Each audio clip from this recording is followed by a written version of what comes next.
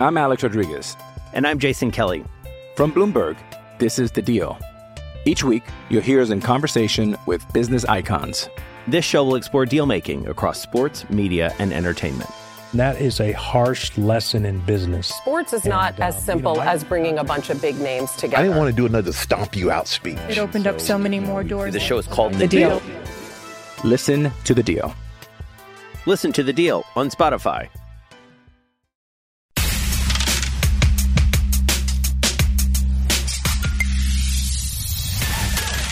It's the Opposition Research Podcast on HawkeyeNation.com. Welcome to the Opposition Research Podcast here on HawkeyeNation.com. My name is Andrew Downs. Each week I'll find a beat reporter, blogger, or broadcaster that covers Iowa's upcoming opponent.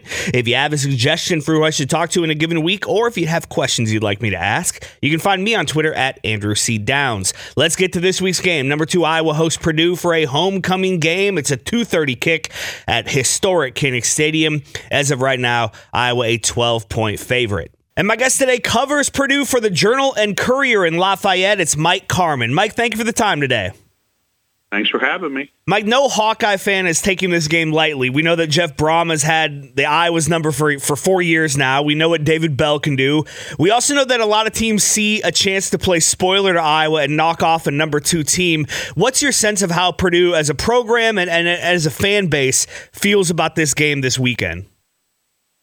Well, they know the success that Purdue's had in 3 of the last 4 years, and part of that, they're banking on that to kind of happen again. But if you listen to Jeff Brom during his Monday press conference, what they did those first 2 years, as far as going over the top of Iowa's defense, he said that's no longer the case. They don't allow that anymore. So Purdue's going to have to figure out some different ways to try to attack that high Iowa defense. I think they're keeping everything kind of in front of them from a secondary standpoint. Maybe what Jeff did and maybe what Purdue did those first couple years, forced them to revamp, some of the things that they did, or it exposed a little bit of a weakness. But Purdue's going to have to find a different way to move the ball other than just trying to take deep shots all day. So with that, the fan base, holds on to that hope a little bit, but they also know that Purdue's own struggles right now in the red zone as far as scoring touchdowns is something that needs to get solved if they're going to have a chance to win that game on Saturday. I'm Alex Rodriguez. And I'm Jason Kelly. From Bloomberg, this is The Deal. Each week, you'll hear us in conversation with business icons. This show will explore deal-making across sports, media, and entertainment. That is a harsh lesson in business. Sports is not as simple as bringing a bunch of big names together. I didn't want to do another stomp you out speech. It opened up so many more doors. The show is called The Deal. Listen to The Deal. Listen to The Deal on Spotify. Is David Bell healthy? And if so, who's going to be throwing him the ball Saturday afternoon? Yeah, David Bell's healthy. He played in the Minnesota game. A couple weeks after sustaining the concussion at Notre Dame. Aiden O'Connell right now is the starting quarterback. It doesn't mean that Purdue won't use multiple quarterbacks in this game, but all signs point to Aiden O'Connell starting this game. And, he played against Iowa last year in the season opener, the October season opener of 2020. Right.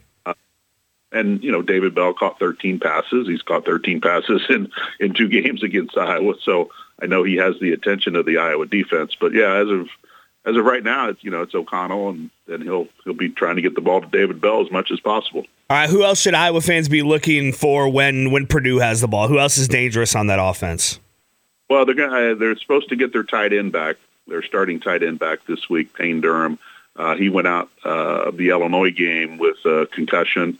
Didn't play against Minnesota, and then Purdue had the off week. So he did practice Sunday, according to Jeff Brom, and all signs point to him playing.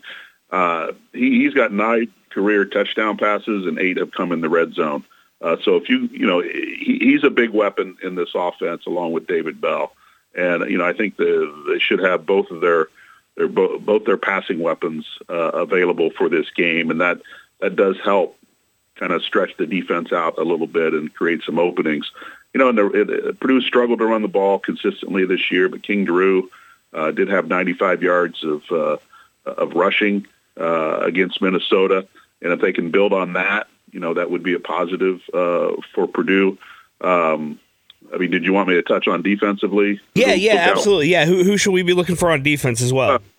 George Karlaftis is the defensive end, and he's a surefire NFL player. This will probably be his last year since he's a junior. He's having a really good year. You look at the numbers, and they don't jump out at you because he doesn't have the sacks and stuff like that, but he has the hurries, the pressures.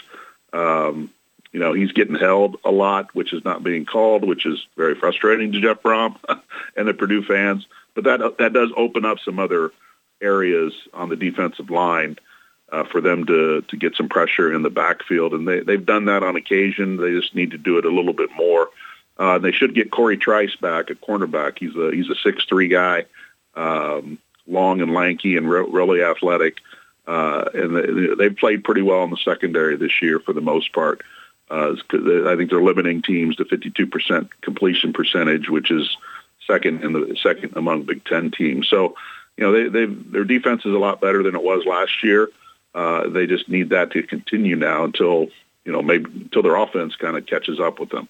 I know how that is as a Hawkeye fan. Yeah, we're dealing with some of that same stuff over here. Mike, as you look at this matchup kind of as a whole, where do you think the advantages are for each team? If this ends up going well for Purdue, what does that look like? And conversely, if it doesn't go well Saturday afternoon, what does that kind of look like for the Boilermakers? Well, to me, this is pretty simple for Purdue. Based on Iowa's season so far, they've feasted on turnovers. They've given the ball to the offense in excellent field position. The offense has taken advantage of that, and they've been able to beat people. It's pretty simple. Purdue can't turn the ball over, and if they do, they're going to lose. That's the bottom line. And their offense is going to have to stay on the field. That's converting third downs. And then if they get in the red zone, they got to score touchdowns. That's how it has to look for Purdue. And if you're not going to get in the red zone, then you better be hitting some 50-yard bombs or getting some big plays to get in the end zone, because you're not going to win. You don't win in college football by kicking field goals every week. There are games where it happens, but this is not one of those games. And Iowa obviously wants to continue to feast on turnovers. They would love to take David Bell out of the game. That's easier said than done. And, of course, they want to lean on their running game. They want to lean on their offensive line to keep the ball, get time of possession, limit Purdue's possessions. But Purdue just cannot, they just cannot turn the ball over, and they need to get some turnovers. They haven't had a turnover in 3 games. They've had one meaningful turnover this year that came in the opener. So they need to find a way to turn Iowa over, and that's really hard to do. As you know, that is very difficult to do because they just don't make those kind of mistakes. He is Carmen_JC on Twitter. Give him a follow there and follow his work at the Journal and Courier in Lafayette. Mike, thank you as always for the time. Really appreciate it today. All right. Thank you for having me. There you have it. Don't turn the ball over. Run the ball well. Stop David Bell. That last one might be harder to do than it sounds, but I like Iowa's chances in this game. We will have this covered from all angles all week long at HawkeyeNation.com, and join Joe Schmelka, Trent Condon, and myself for the Hawkeye Nation radio show. It's every Thursday on KXNO Radio here in Des Moines and iHeartRadio wherever you are from 7 to 8 o'clock at night, and then it gets posted here on this feed, the podcast feed at Hawkeye Nation. Search Hawkeye Nation wherever you get your podcasts. Check out the Degenerate Hawkeyes podcast from Trent Condon and all the work we've got going on at HawkeyeNation.com. Thank you so much for listening. Go Hawks.